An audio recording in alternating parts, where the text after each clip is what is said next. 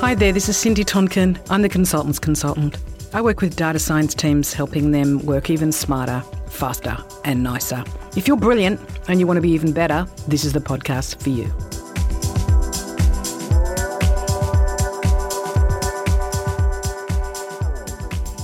My guest today is Christopher Carr, who is big, like one of the biggest people in analytics I know of. Because we've been working together in your different capacities since 2008, maybe 9. Yeah, probably about that. Yeah, probably I would have said 6 myself. It's been a while. Yeah. But yes, it has been a while.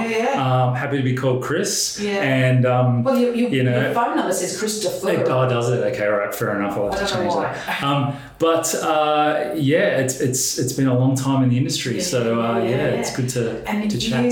You were working in finance, and then you went out and worked in a couple of other industries, and came back to finance. Thankfully, yes. More interesting, more predictable.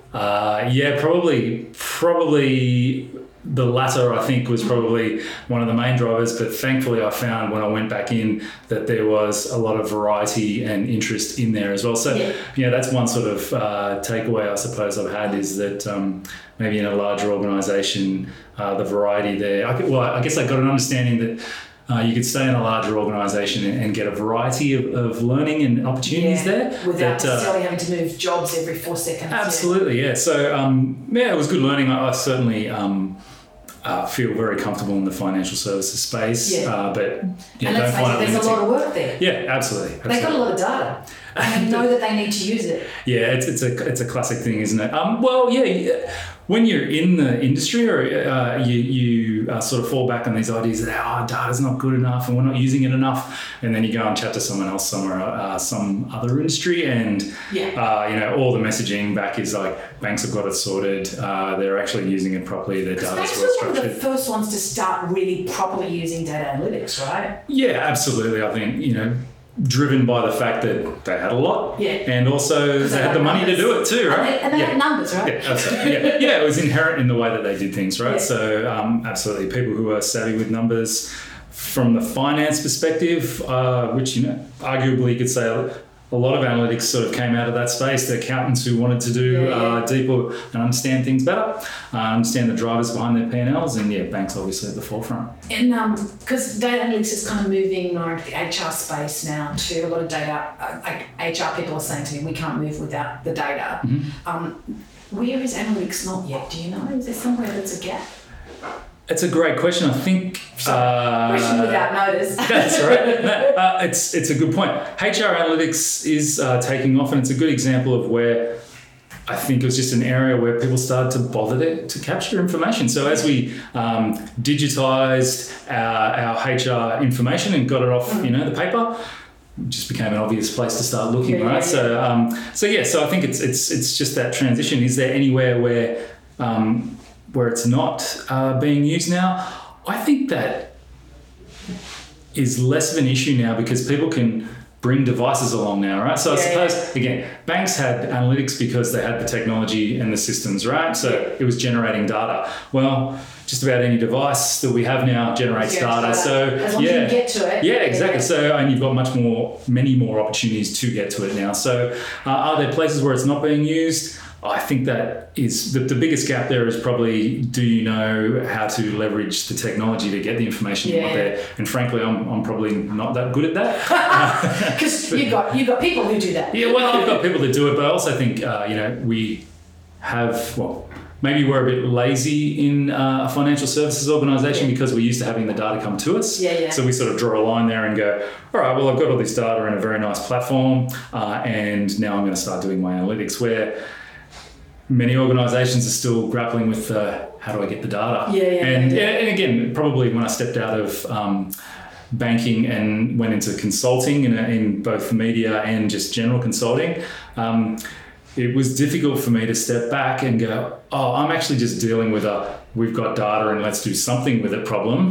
Where I'm used to being in we've got data and I'm trying to do something quite complex and a heavy decision making out of it. So probably the reason why I wasn't very good at the consulting gig. I didn't. It just didn't. My brain just wasn't there. I didn't see the value that organisations who had nothing could see out of what I consider to be quite basic information like and quite basic insights, right? Yeah. With a spreadsheet. Why are you doing analytics? Yeah, absolutely. Whereas, it was interesting. The sales guys in these organisations were exceptional at going, I know that you don't think this is very interesting, but they don't have it, and we're able to charge a lot of money for it. And I just was never able to translate into that space. So, so it was good learning. But so we're maybe a little bit well looked after in the financial services industry in terms of that data, plethora of data. Yeah, cool. Let me see. Talk to me. Okay, so talk to me about you. So we've talked a bit about your career, but how do you work smarter? What do you do to keep yourself in top form, brain, mind, healthy, wealthy, wise stuff? Good. Yeah, I read this question when you off your list and thought, how am I going to answer that? So what do I do? Look, I think there's a recurring theme for me that I actually don't go and do all this sort of external research type thing. Like I struggled a bit to go, how do I keep up with stuff? I'm not a regular attendee of forums and conferences and all this kind of stuff. But then again, I find, when I do tap into these things that I feel like I am competently able to speak about, what's happening in the world. And again, I bring that back to probably the benefit of working in a large organisation is there's so much going on. If you're even a little bit of a sticky beak, and I'm a lot of a sticky beak, you just go and find stuff out. So I think how I keep up with stuff is that I like having chats, coffee chats and stuff like that. Conversations that come up just trigger something, you hear something, and I bother to go and chase 2 out of the 10 things you hear. But those 2 things often escalate into, oh wow, I'm deep into this thing now, didn't even know it existed.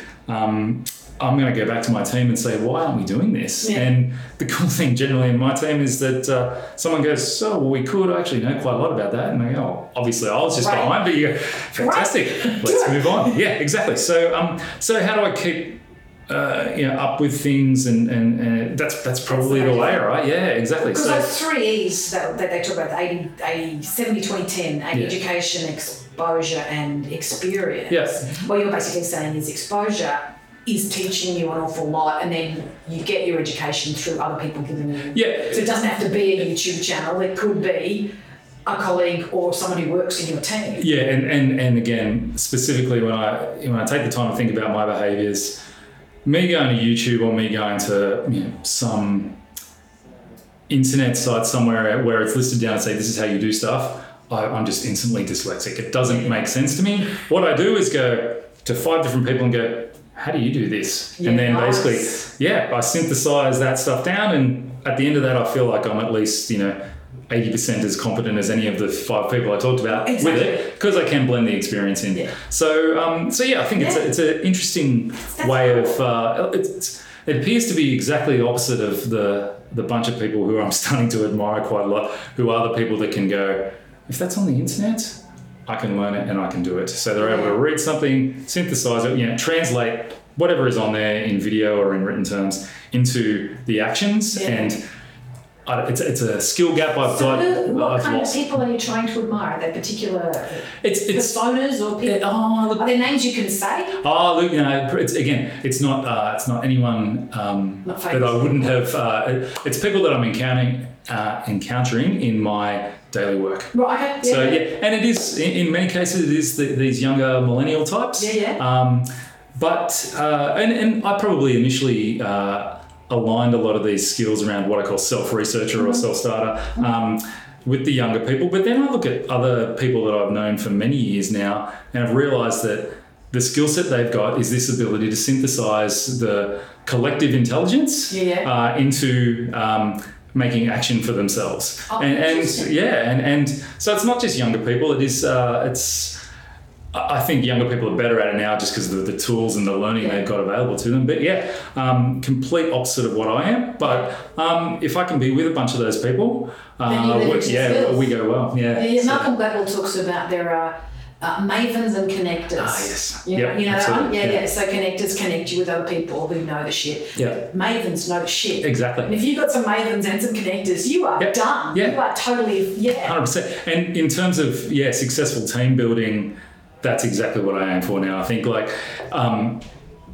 it's been interesting to go on that journey to go, look, I've got to get out of the detail here because I'm just not very good at it anymore. Like I've got some technical competency, but it started to get to the point where... And you've got the mind for it. Yeah, and it got to the point where I was either not technically competent or not willing to learn it. Yeah. And then, luckily I was able to sort of tap into the connector skills. Yeah. And I'm not naturally a have a chat or someone that is a great connector. To our earlier conversation around how many times you've had to get in touch with me to get here. But I don't take it personally. Yeah, that's good. But I'm amazing and a connector. Yeah, you are. You're ticking all the boxes, Cindy. But the connector, it must be driven by the need and the want to get a successful outcome. That I've naturally moved into the connector space, and frankly, it's awesome. I really like it. Yeah, and it's a totally different skill set.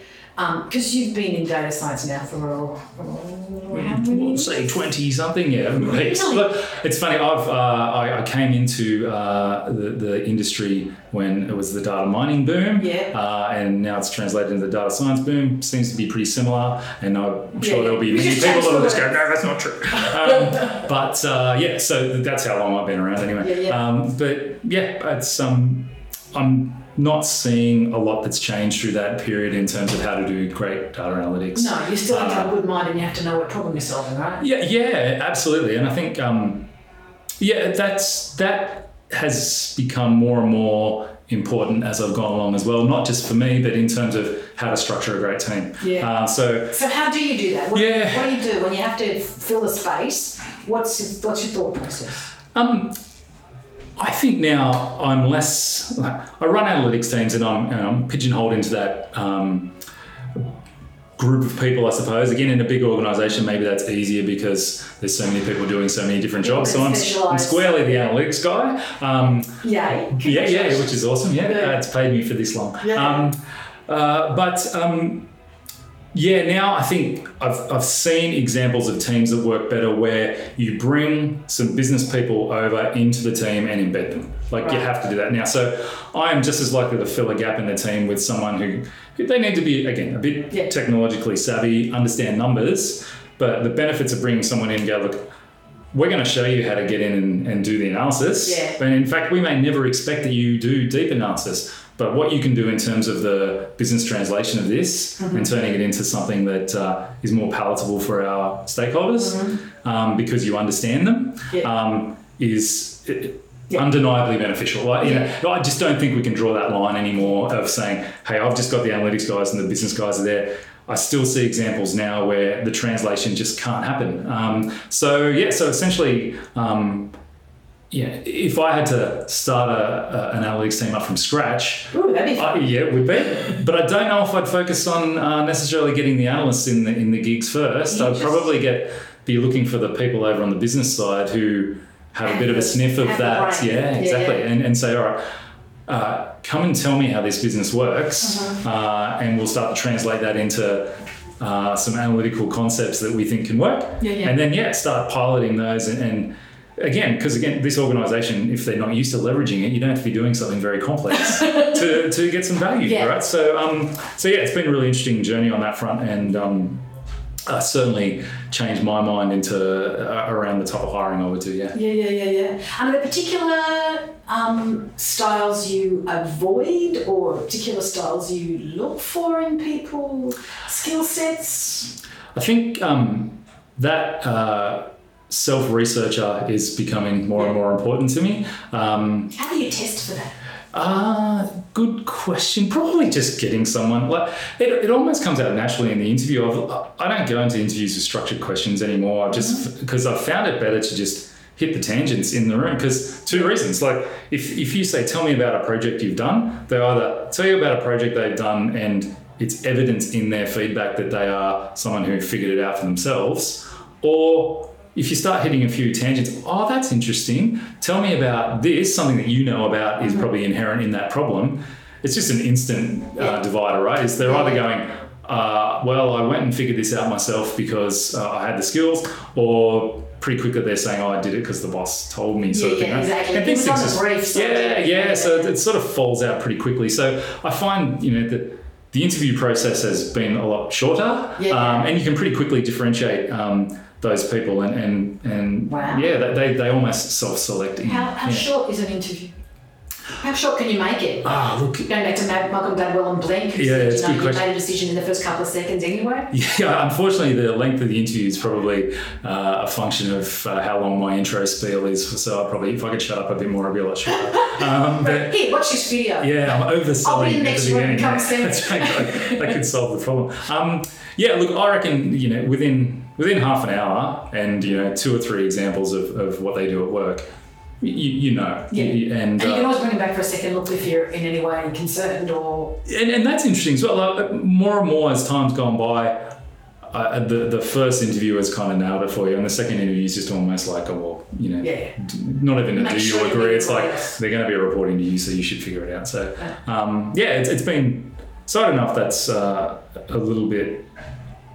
overconfident. I don't feel like I'm making a lot of mistakes in the hiring process, but it's been easier to let people self-select out just through their own answers rather than move through I certainly think if you move through a suite of questions, you're more likely just to get the wheat picks box answer. So Because are you aware that on LinkedIn, if you search the term data scientist or data analyst, I think you get 250,000 people. There's 250,000 people.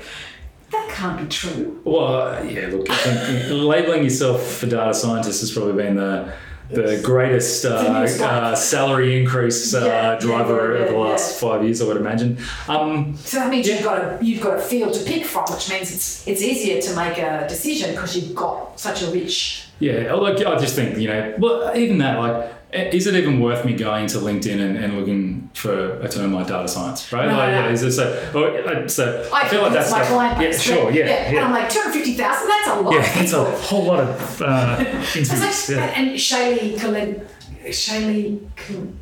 Shailendra Kumar, who I interviewed a while ago. Do you know Shailendra? Yep. Okay, so he was saying, this is not true. Yeah. There's like 13 million people in Australia. That's a right. 250,000 of a data scientist? Yeah, well. Really? Well, it's a good question, and I've had to... There's probably more data scientists than there are bakers. It's quite possible. So maybe... But that's the gluten-free. Yeah, that's right. So gluten-free that's doing that. Don't send your kids to university. Get them to learn how to bake. Although kids seem to just do that now anyway, according to TV shows. MasterChef. Yeah, exactly. Everyone. So... look, so I guess that comes back to the question around, do you look at someone's title or do you, data science is interesting. It's been interesting to watch people that have, left teams that I've managed to go to other roles that have been called data scientists and just end up doing the same work. Or maybe even less complex work than they would have done before, because we don't call ourselves data scientists. What do you call yourselves? I'm still in the space of calling myself an analytics professional. Okay. So mainly that's because IAPA gave you a thing as one of the leaders in analytics professional. Yes, I was in the top 25. Top 25 analytics professionals for last year, which 2018. Let's have it keeps going for a good while yet. Well, I hope so. It was very nice to receive that. Yeah. Yes. Anyway, that aside. Yeah. He's blushing, just in case podcast listeners you're worried. Lucky it's just audio, isn't it? Yes. Yeah. We call ourselves analytics professionals mainly because to get ourselves away from probably some of the data science hoo-ha. There was at the organisation I work, there was a bunch of people who were specifically calling themselves data scientists, and they weren't. I think they were, but I think what we needed in the organisation we weren't ready for that. The people who were hiring to those roles were definitely more skewed towards the academic, definitely more skewed towards the drawing a line at producing the first artifact of data science, which is the great model that solves whatever problem we're at, and then essentially started to buckle at what do we do with this model? Like, how do we integrate it into a business decision? So I certainly, rightly or wrongly, sort of rebelled against that for that reason, because we're all about, okay, we know that a business decision we've got to make, and look, frankly, if the best piece of analysis to drive that business decision is a 2x2 matrix, then that's what it is, right? So it doesn't have to be complex. No. So I certainly found myself coming at the business problems from a completely different direction from the data scientists. So analyst professional it is? Analyst professional it is. And because Aaron calls his people decision scientists. Yeah, that's another one that's popped up recently, and frankly, I think that's probably a better classification, because at the end of the day, you are trying to get the decision made, or replace a human making the decision, or just improve the decision they're making. At least that brings to the fore that the end state of this analysis is making a decision. Deciding how much to charge, who to call. Exactly. And even that, even stepping away from what a decision is and saying, okay, well, I can, a decision doesn't have to be a complex algorithm embedded in some sort of rules-based system that has an online interface. It can be a PowerPoint presentation with some great insights in it, helps me make decisions. Yeah. So, but again, don't lose the side of the end state, which is make a decision. Yeah. Do you get frustrated with people who don't make decisions, who just want more data? The analysis paralysis thing has reared its head on occasion, but I find if we spend more time upfront scoping, it generally is less of a problem at the end. So I think, again, if we spend that time in the business definition phase saying, well, if I knew that and that and that, I can calculate this, right? And then I'd have my answer, then we know we just have to supply that and that. Yeah. So the sort of infinite slice and dice doesn't raise its head as much. Yeah. So that's one thing. So scoping up front is good. The second thing I guess I've done to try and combat that is to design some of the self-serve interfaces that we might make for business people in a way that they're not locked in. So again, I've seen teams spend a lot of time making dashboards beautiful, right? Absolutely the most magnificent thing you want to look at it. And then someone says, well, can I split that by state, or can I split that by business division, or this other guy?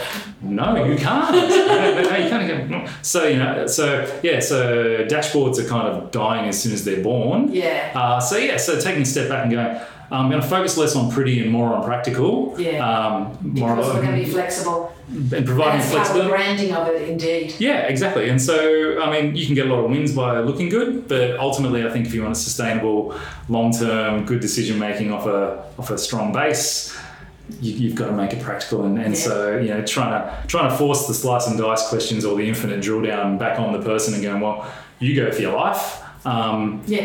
Pretty quickly they don't want to do that much of it. What you're not going to give me a free resource to do. I mean, because I think one of the biggest issues for internal consultants working in big organisations is you are perceived as free, and that makes your time worth nothing. Absolutely. To a certain extent. And that they're like, can you do it this way? Can you do it that way? And when you do push the back of, here you go, well, here's your dashboard, you play with it, suddenly it becomes, statewide will be fine. Yeah, exactly. Yeah. Just gender split will be fine. And again, that could be part of the reason why I sort of failed as a consultant maybe as well. So finding that line to draw and being able to... so internally in an organisation, it's probably easier to do that, to just go, let's just draw a line here and have a little think for a while. Well, it depends, because the people who work in organisations say they find that the hardest thing. But when you talk to consultants who work outside, they find it, they call it scope creep. And then at what point do I start having to ask for more from the client? And can I ask for more from the client? And some people are great at it, as you know, and some people are really shit at it. And we end up with generosity burnout, where we're doing everything for everybody and feeling really resentful about it, and we all burn out. I was in the shit category. It's like, surely it'll just be another hour. Shit, it's 6 hours. I mean, I find myself doing the same thing. It's absolutely. Not because it's partly about, I want to know the answer. I want to see that next level of iteration of the, what if I push this and reorganise it, and will it be clearer and easier? And you want to go on the journey with the client as well. Like say, we're down this mutually awesome path here. So, as long as the times when I walk out though, every now and then, and I know you've gone too fast, Cindy, is when I walk out and I go, you know what? we achieve nothing extra by that extra 2 days analysis. Yeah. Or you were just using me to type a better report. That would be frustrating. Yes. There's no amount of pay that can make up for that sort of frustration. No, exactly. So let me see what other questions I can ask you. We've talked about recruitment. We've kind of talked about what makes a better or worse data person. Mm-hmm. I asked you about professional routines and how you work smarter. What about daily routines? How do you keep yourself, what time do you get out of bed? How do you keep healthy? Good question. So I feel like I've sort of struck a good balance on that front now, which is really good. Yeah. It's taken a while though. It's taken a while, certainly at times. Yeah, absolutely. And I think look, I've always been good at maintaining sort of a balance between health and work. Although, maybe in the past, I've always wanted to keep my the healthy side going, the exercise and so forth. But certainly at points it's gone, well, if I want to keep doing that and the work's growing as well, it just cuts into the sleep, right? So there's certainly a cycle there that you have to get balance between all three. But anyway, I feel like, maybe it's just maturity. I don't know, like, I've certainly been trading off the idea that, you must be in the office by this time. It's like, no, I don't need to be in the office by this time. So quite often before work, I get a bike ride or something like that in. Oh, nice. Which is good, a really good way to start the day. And you breathe properly and you feel like you've done something. Absolutely. You're an early bird, obviously. If you want to be riding a bike in Sydney, you've got to be out earlier, otherwise you are assured death at some kind. Death of some kind. Probably by bicycle. Highly likely. So to be able to sort of, even that's just such a small thing, right? But that's really changed me to go like, hey, it's okay, go for a bike ride, sit and watch news breakfast for 10 minutes, then get on the bus, go to work. And the world won't fall apart. No. And they know where you are and they can find you with a telephone if they really need you. So congratulations to the people that realise that when they're like 20. Because it took me till about 40 to realise that. So, fuck it, I don't have to be there. I'm the boss. Yes. I don't have to be on time. Just like so obvious. So I think just those small sort of realisations. But in the workplace, my routines, I think I've got a pretty good routine of going, look, if it's in the calendar, turn up, because at some time prior to that, you decided it was worth turning up to. So it kind of means that I put the thought into the calendar planning a little bit more, and then I just go on the day and go, all right, well, there's a reason for me to be here. But that said, not every meeting has to be, or every gathering needs to be something that's super senior or super important. I certainly get a lot of value out of turning up to the weekly working groups that the team run and just going, I'm here to learn. Like the more... Because you just established already that's how you learn. So turning up to a work in progress meeting is actually the best bloody thing. Absolutely. I can walk out of that. So number one, I can contribute to them, but I need to do that less as the geniuses have taken over. What I do walk out of the meeting going is like, I've got a team of fantastic people who are totally on the ball, and if I need to defend anything or ask for a time extension or more money or anything, I am so well armed to do that. That I'm there. So, I think if I only went to the sort of leadership type meetings, I just don't get the detail to be able to go in and have the conversations that I might need to pull out of the leadership meeting. So I think that making sure that the calendar's got that mix of the stuff you have to do and the stuff, upwardly, upward management stuff you need to do, but making sure you keep it on the ground too. So stakeholders and exactly. And throwing those coffees and stuff in there to chase the little nuggets that you've heard over time and so forth. So it's a bit fluid, but certainly less time in just, hey, you and I should catch up every week and talk about something. Right. Those sort of things. Just less that. It's a bit more random. So do you do stuff for team building? For your team, do you have, conscious team building events or? We do, but what I've found has worked an absolute treat. Is it beer? That always helps. Come to my office after 3:00. Trust me, I'll be back. What we do really well is we set aside time for knowledge share every week. So 10 o'clock every Friday in the room, whole team, we're going to talk about something. And that is literally anything between, wow, I've just heard about this, who knows anything about it, open floor. Or technical topics? Or? Can be technical topics, can be, we've had people come in and go, let's talk a little bit about meditation. Cool. Yeah, absolutely.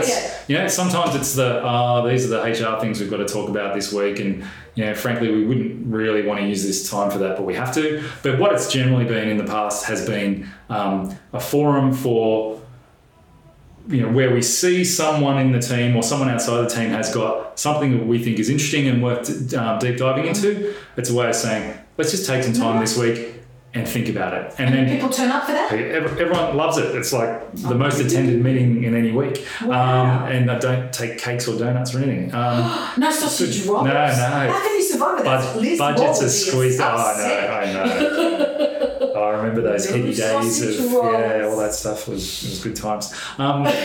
So that goes down a treat, and I learn as much from it as anyone else. But the great thing also about it is it's one of those forums where the introverted, less chatty type person, you go like, it's cool. You're on this week. What you present doesn't really matter, and you're in just around peers and people that like you.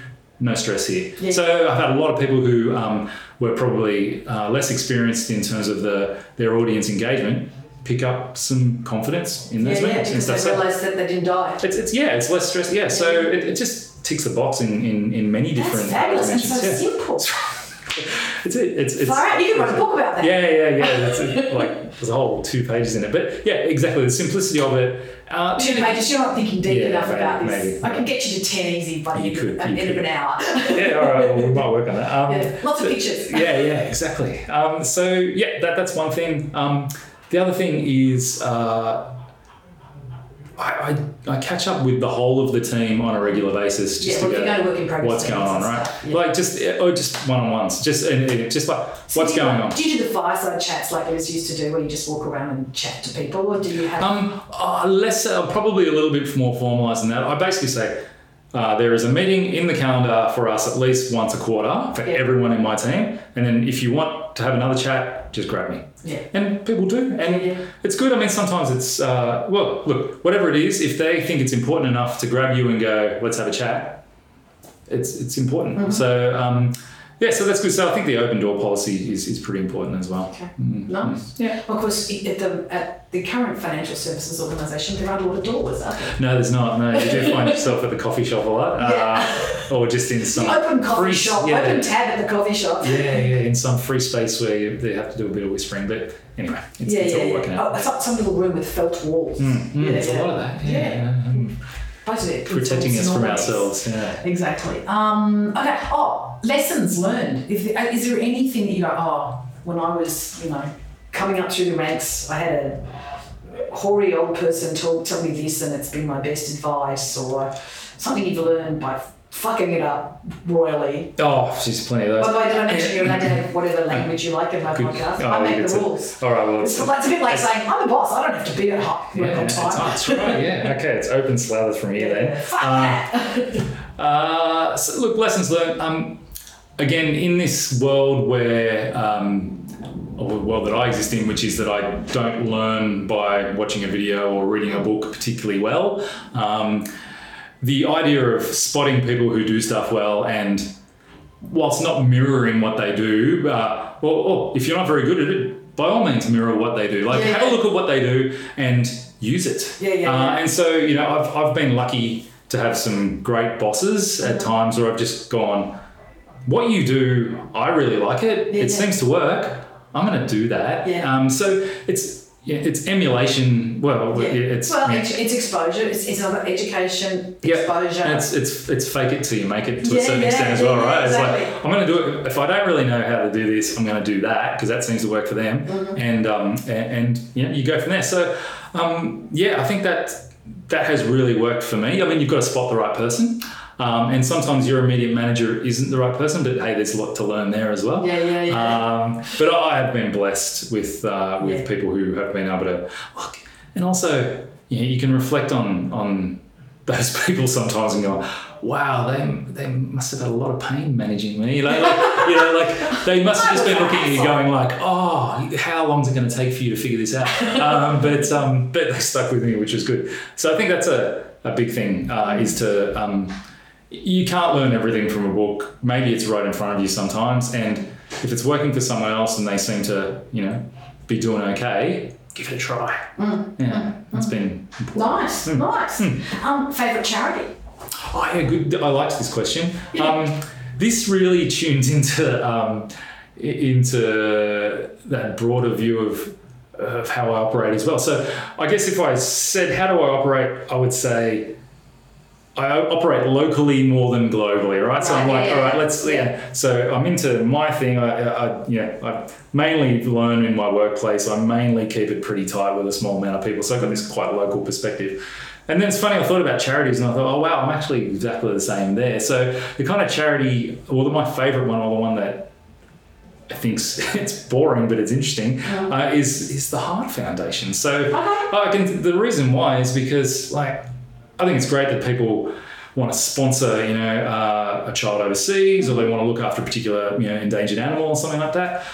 I don't know, to me it just sort of occurred that what I'd really like is that if someone's, in the prime of their life with a family and a couple of kids and whatever, and they dropped it on the street one day because their heart went a bit funny, that someone can come up and go bam with a machine that'll start it up again, and then they get up and walk and you go, wow, how good's that? That person's going to continue to contribute to society. So pretty sort of funny base need. But and it's good work. It's good work because my cardiologist told me probably 3 years ago, he said, it is in sight that no one will die from heart disease. It is actually in sight. I hope so. Assuming that we can get them into medical care, and we don't, if they don't know that they've got it, we can't know, but it's in sight that no one will die from heart disease. Yeah. They'll die from 100 other grisly deaths. Yeah, sure. Let's get them through the heart disease to the other death. That's right. I mean, he was this particular guy who is himself died from a brain cancer just 2 years ago.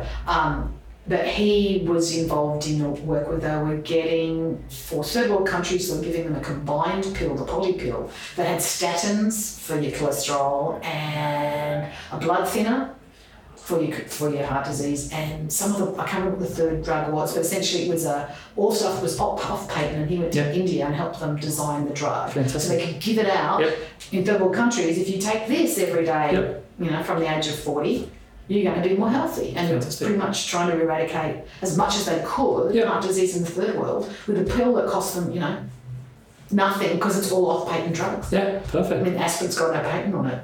Yeah, right. Okay, interesting. Yeah. And then so it's that it is so practical and real. Not sexy, but exactly. It's the practicality of it. And to that point, bizarrely, maybe it's not bizarre, but my best mate literally a couple of weeks ago had a heart attack. And he had the heart attack, and 2 days later, they whacked the paddles on his chest. 2 days later, sitting in his lounge room having a chat. And it's so it's like, wow, it is as simple as that to go, look, if you can intervene, people get on with it. So anyway, I think that's why I sort of got the act locally thing, right? Yeah, exactly. Look, we're a pretty privileged nation. We probably don't need charity as much as other parts of the world, but there's still things that I think that we can do better. And it's fitting for you and the organisation, and sorry, not the organisation, but the job that you do, that you would fund research. Good point. Let's face it, research helps us make better decisions. Absolutely. That's what analytics is all about, Mark. Good tie back.